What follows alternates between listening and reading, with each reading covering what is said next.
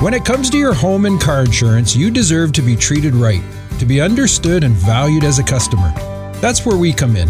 Hi, I'm Danny Deeks, and we're Deeks Insurance, a licensed insurance brokerage founded on the principles of family. Since 1981, we've been providing tailored insurance plans and preferred auto and property rates to members of faith-based groups. So when it comes to your insurance, go where family matters. Get a quote at deeksinsurance.ca.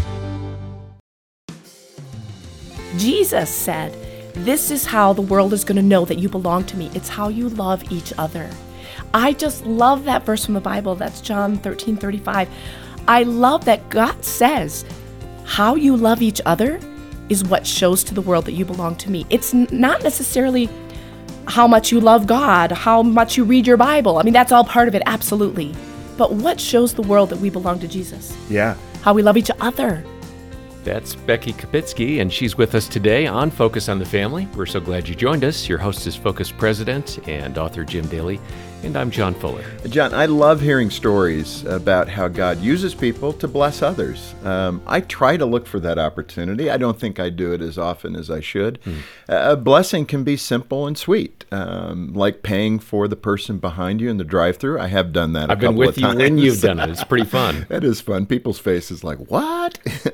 Or it can be a life-changing event, like adopting a child out of foster care. I mean, that is a big commitment, and people do it, and God bless them for doing it. Here at Focus on the Family, we want to help your relationship with the Lord be vibrant and thriving, to provide you with the tools you need to get the most out of your Christian life. I mean, that's a good goal. And it's wonderful to receive blessings, but when you bless others, you are aligning with what Jesus identified as the greatest commandment in the New Testament book of Matthew chapter 22, verses 37 through 39. It says this, "You shall love the Lord your God with all your heart and with all your soul and with all your mind." Then it goes on to say, "This is the great and first commandment, and a second is like it. You shall love your neighbor as yourself." The first one, I feel like we all can do pretty quickly. Yeah, Lord, I love you. Second one, I don't love my neighbor that much, right? Not that neighbor. Yeah. So today we want to remind you that true blessings and joy come from considering others more important than yourself, and offer some really practical suggestions on how you can show love to your neighbor. As I mentioned, Becky Kapitsky is with us again. She's a mom to Clara and Noel and coaches Christian writers, speakers, podcasters, and other creators. She's an author, and her latest book is titled Love Because: How to Change the World One Blessing at a Time. Becky, welcome back. Thank you for having me. It's so fun to be here. Yeah, what a great topic, though. You picked a great topic to write on. And it's one that's very close to my heart. Why is that? Why did this kind of capture you? Well, I'll tell you, it started with a conversation I had with a dear friend of mine. Her name is Erin, and she lost her husband and her daughter tragically to a shooting that happened in our community. And there was nationwide media buzz around it, but what people don't see is the aftermath of that, how people continue to live on. And so several months after the incident, I was at Erin's house helping her to clean out some closets, and we were having a conversation about her husband, John. And she was telling me how the last year of their marriage, they didn't know it was going to be the last year of their marriage, but they had been very intentional about blessing one another, about finding ways to show love in action to each other. And in doing so, their relationship grew because they were thinking less of self and more of the other. And she used this term. She said it was like we couldn't wait to out-bless each other. Yeah. And that just struck me in my seat. I sat there, we were eating lunch, and I looked at her and I said, out-bless. That is an amazing concept.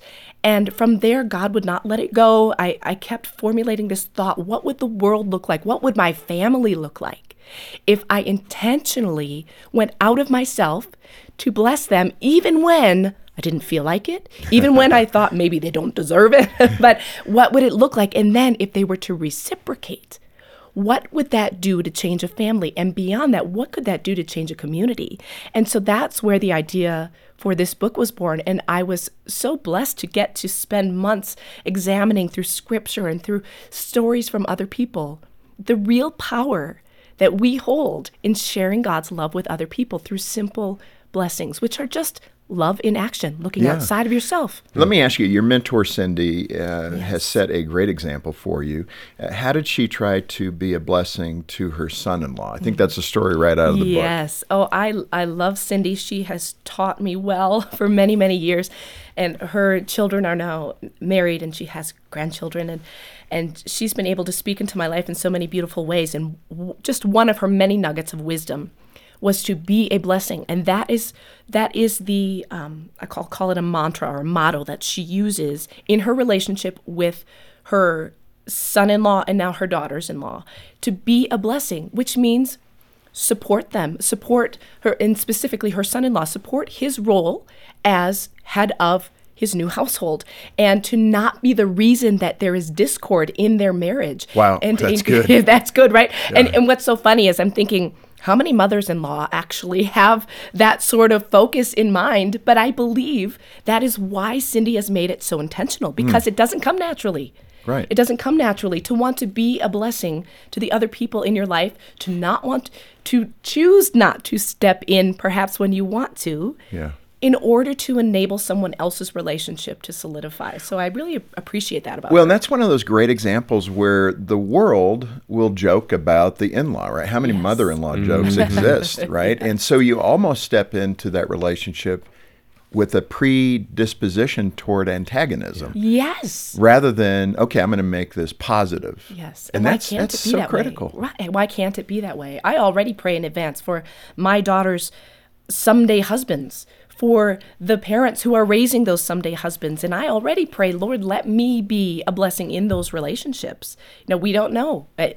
My oldest daughter now is 14. Not yet, but someday. My oldest son's 21, and it's not yet. What are you talking about? I don't know when the day comes, Yeah. but they're going to bring somebody home who's going to end up being a part of our family permanently. Yeah. And I want to be a blessing to that person. And that was tongue-in-cheek. Trent, go find a nice wife. All right. But not yet. Yeah, right. Now's good. Start courting. I said in the open, blessings can be small and seemingly insignificant. I would think that accumulation is really important. Oh. But you describe a time when your husband's travel mug, and I love this one, because I did this morning with Jean. You did? We try to set the coffee. So when we get up, we just hit a button. It's always nice when that happens. And Jean did that last night. And so I was able to get up, and she had my cup sitting there. But her cup wasn't there because her cup was in the clean dishwasher. So I'm going to get her cup out since she got my cup out and set her up for her little coffee treat after she gets up. I got up first. But that's kind of what you're talking about. What did you do for your husband? Well, I'll tell you what. I walked into the house. I had just done school drop-off. I worked from home. I had a ton of deadlines at my desk. Normally, my plan is to just blaze through the kitchen, go to my office, and get some work done. But I turned and I looked at the sink, and Chad's favorite travel mug was sitting there. Normally, I would think it's his thing. I don't even drink the coffee in the household, so I'll let him wash it. Let him take care of all of the various coffee mugs that he collects in his car and in the house. I know, right? But then I thought, wait a second. I'm standing right here at the sink. I am looking at this mug.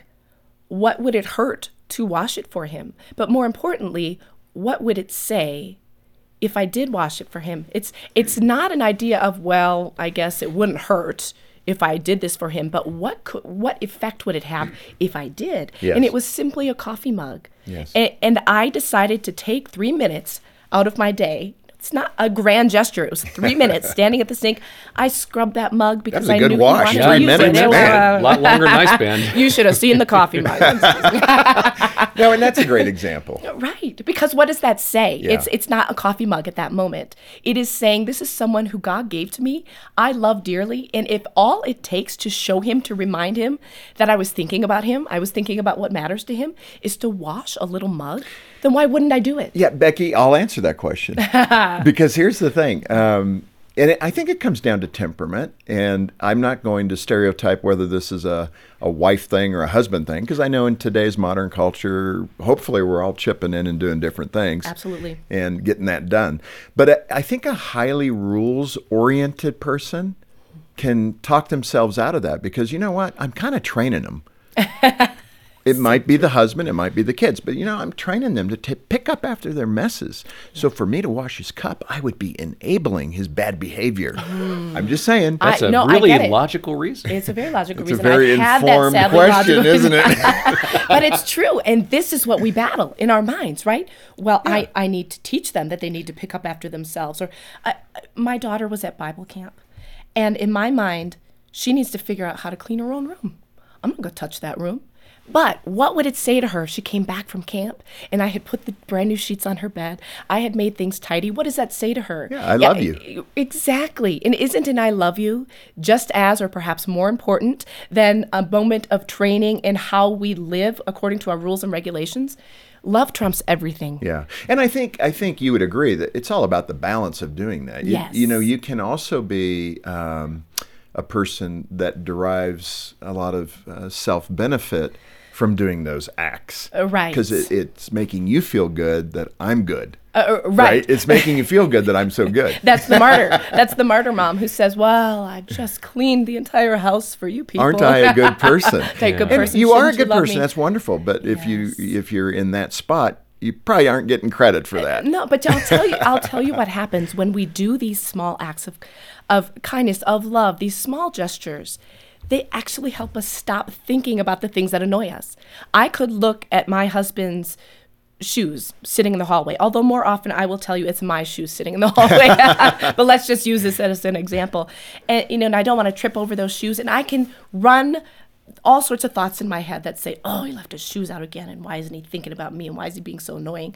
Instead, how about if I took those shoes and I put them away for him? And then I no longer have anything to complain about, and I've just done him a blessing. Yeah. How countercultural is that, though? Yeah, I'm just going to insert guys that have the shoes down. Think of your laundry.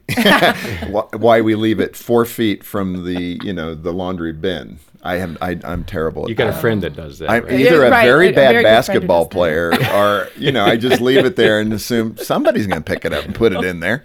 Well, my husband is more likely the person to do our laundry, so I appreciate that about him. Yeah. In which case, stab me in the heart. But what do? I complain that he shrunk something. Come on, really? Because he was being kind. He was going out of his way to think about us. So how we receive another person's blessing is also a big part of giving love generously. This Focus on the Family broadcast will continue in just a moment.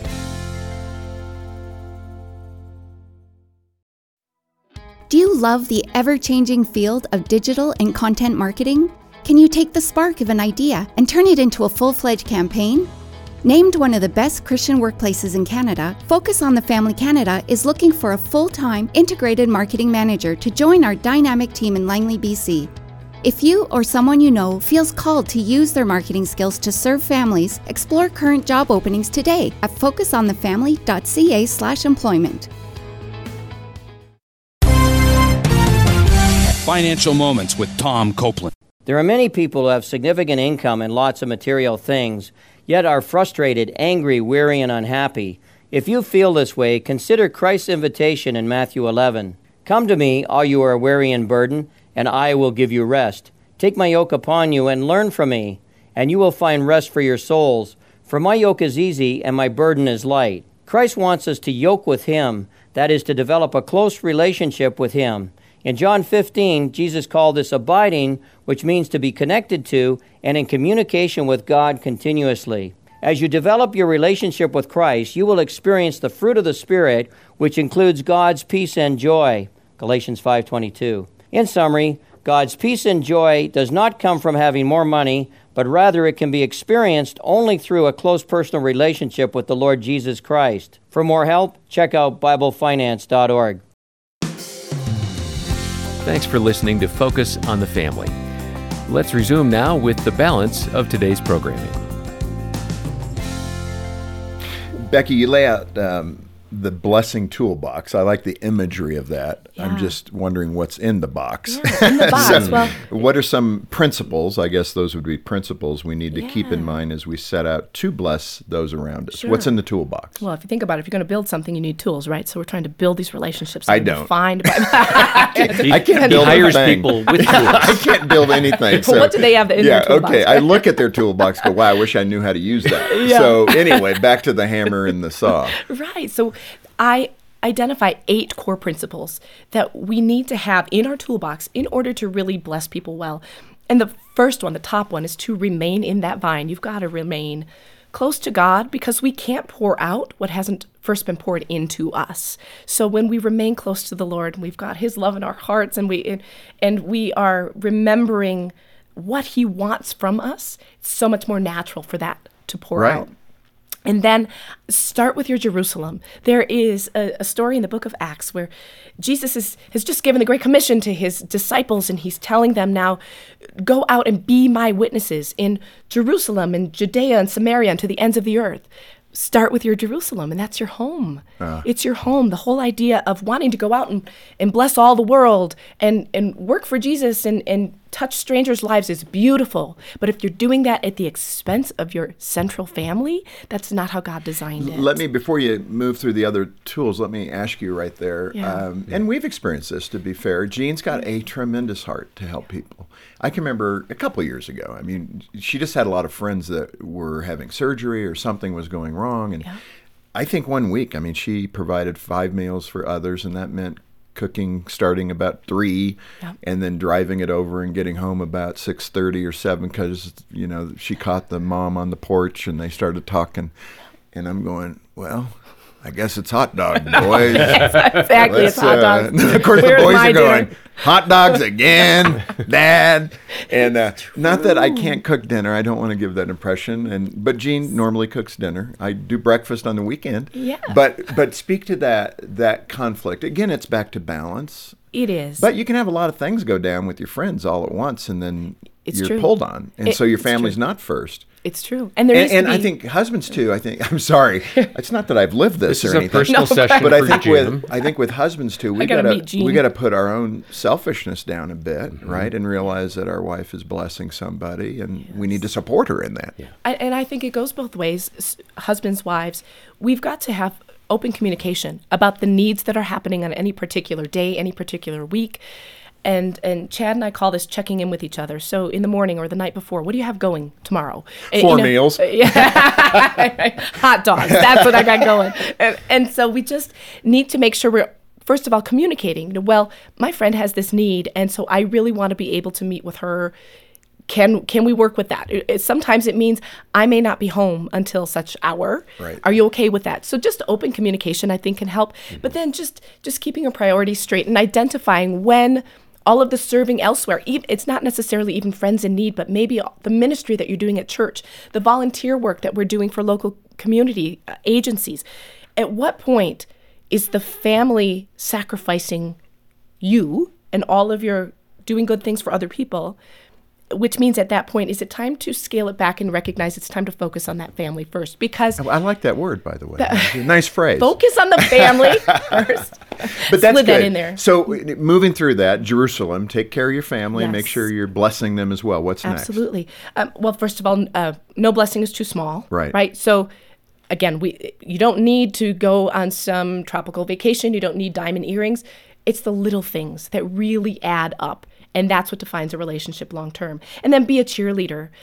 Words are so important. Words are so important. So encouragement goes a long way. How we're using our words, how we're using our tone of voice. And then play the right tapes. I mentioned earlier, if I'm going to sit and stew over my loved one's annoying habits, those annoying habits are going to be a lot more prevalent in my life. But instead, can I stop and think about all the things that I love about that person, all the things that he or she does well? So what are we allowing to stew in our minds? And then forgive quickly. Just forgive quickly. That is such an important principle for Christians in general. And because forgiveness leads to compassion. My pastor says, keep short accounts. That's how he says it. Keep short accounts. And then show the real you. You know, I almost posted something on Instagram recently that was just my family in a difficult moment. But because why? We don't need to see people's flashy, fancy, perfect lives. A true ministry is filled with honesty in which people can relate to how you are also struggling with something. There was one Christmas when I was looking at everybody else's beautiful family photos in front of the Christmas tree and everybody was smiling. And so I posted my post-Christmas gift opening shrapnel living room. And said, The and mess. yes, this is my life on Christmas. Can anybody relate? And so many people came in and said, yes, that's my house too. So just being real and genuine, I think, really helps to bless people, to help them feel like they are not alone. And then finally, in this one, I will stand on, because I did it the wrong way for a long time, is to take care of yourself first. Yeah. I don't mean first as in you are more important, but self-care is what enables us to pour into other people. You lay out the 4 P's of blessing. What are those? I mean, we're into the practical nature of what you're talking about here. So I think of these as 4 categories of ways that we can bless people. Bless with your presence. Be available to people, even if you're not physically present. Phone calls, Zoom calls, sending a gift. That's blessing with your presence. Blessing with your possessions. It doesn't necessarily mean writing a check. I mean this kindly, but sometimes writing a check is the easy way out. Are you willing to give of yourself, to give of your time and your goods to really serve another person? It's as simple as my friend Alicia gave a cup of coffee to a homeless man, had a wonderful conversation with him, and discovered he was listening to worship music, and she felt so cut to the quick from that. She thought she was serving him, but in the end, he served her with a wonderful lesson. So our presence, our possessions, our perspective. Are we looking at other people the way God looks at them? Or are we judging based on appearances? Yeah, that is so hard. It is very hard. Yeah. And so you can bless people simply by having the right perspective of them as being someone that God created and someone God loves. And then prayer is such a huge way to bless people. Even when you feel like there's nothing else you can do, prayer should always be first anyway. It is the one blessing that directly invokes the action of God. That's good. Yeah. In that possession category, you had a situation where you were blessed, and that sometimes is a little uncomfortable, but it was a big thing, right? It is. Girls were not happy, perhaps, with their little piano. Yes. This was back when my girls were just starting to take piano lessons, and they were becoming skilled enough. They needed a really good instrument, and they were still working on my 20-year-old weighted keyboard that I had gotten for a college graduation gift. It was not ideal for them to learn acoustic piano. And so I was talking about it backstage. I'm on the worship team at my church, and the bass player happened to overhear me. And he sent an email later in the week and said, I heard you're looking for a piano. I happen to have mine. My kids are grown. They're gone from the house. I have it right here in my I've back got it right pocket. here in my pocket. But he said, we're moving, and we don't have a need for the piano. Would you like to have it? Wow. And it was such a tremendous blessing, and now my girls have been playing on that piano for years. And it spoke to a direct need of mine and was given in such a selfless way, and he was so humble about it. Other people had offered to sell us their pianos, and that would have been wonderful too. But he just said, you know what, I recognize a need here. I don't need it. God blessed me with it. He blessed us with this excellent new house, and we don't have space for the piano. I want you to have the piano. One of the P's you're mentioning is perspective, and it's funny. How can I bless another person with my perspective? I tend to over-bless people with my perspective. You're very enthusiastic and optimistic. It's a good thing. So straighten me out here. What do you mean by blessing with your perspective? Well, primarily what I mean there is seeing people as someone that God created, has as much value and is worthy of as much respect as you are, as the people in your circles are. And if that person looks different, if that person speaks different, if that person has differing opinions, that person is still worthy of respect and dignity. Because like you had said earlier, we're all created in the image of God. And it's funny because my senior pastor was the one who really pointed this out to me and told me a story of how he went to the grocery store, and he's a really straight talking Italian guy. I love our pastor. And he was in a hurry, and there was a gal in front of him in the checkout line just taking her time, being chatty with everybody, and she was being very friendly, and he's thinking, come on now, we got places to go. And as he said, she was all tatted up, and she's got earrings everywhere and not in her ears. And so he formed a judgment. And she turned around and she saw him, and he said there was a look on her face, and she said, Pastor, how fun to see you. I just loved your sermon on Sunday. And he said he was absolutely crushed and realized this is what we're talking about. We've got to see people the way God sees them, not the way we want to see them with our fast judgments, because otherwise, as he said, we're out of play. We can't be witnesses in this world if we're judging people on appearance. Assumptions are deadly. Yes. Social media is full of assumption, and it's a killer to the human spirit. It is. And to community, for sure. It is. Let me ask you too, Becky, we kind of touched on this, but that person that perhaps has a small circle of friends, or maybe not many at all, and they feel like, I don't have that. I don't have the blessing of blessing others. It reminds me of a conversation I had with a Christian leader one time, and it was funny because we were talking about the fruit of the Spirit, love, joy, peace, goodness, all of that, and patience.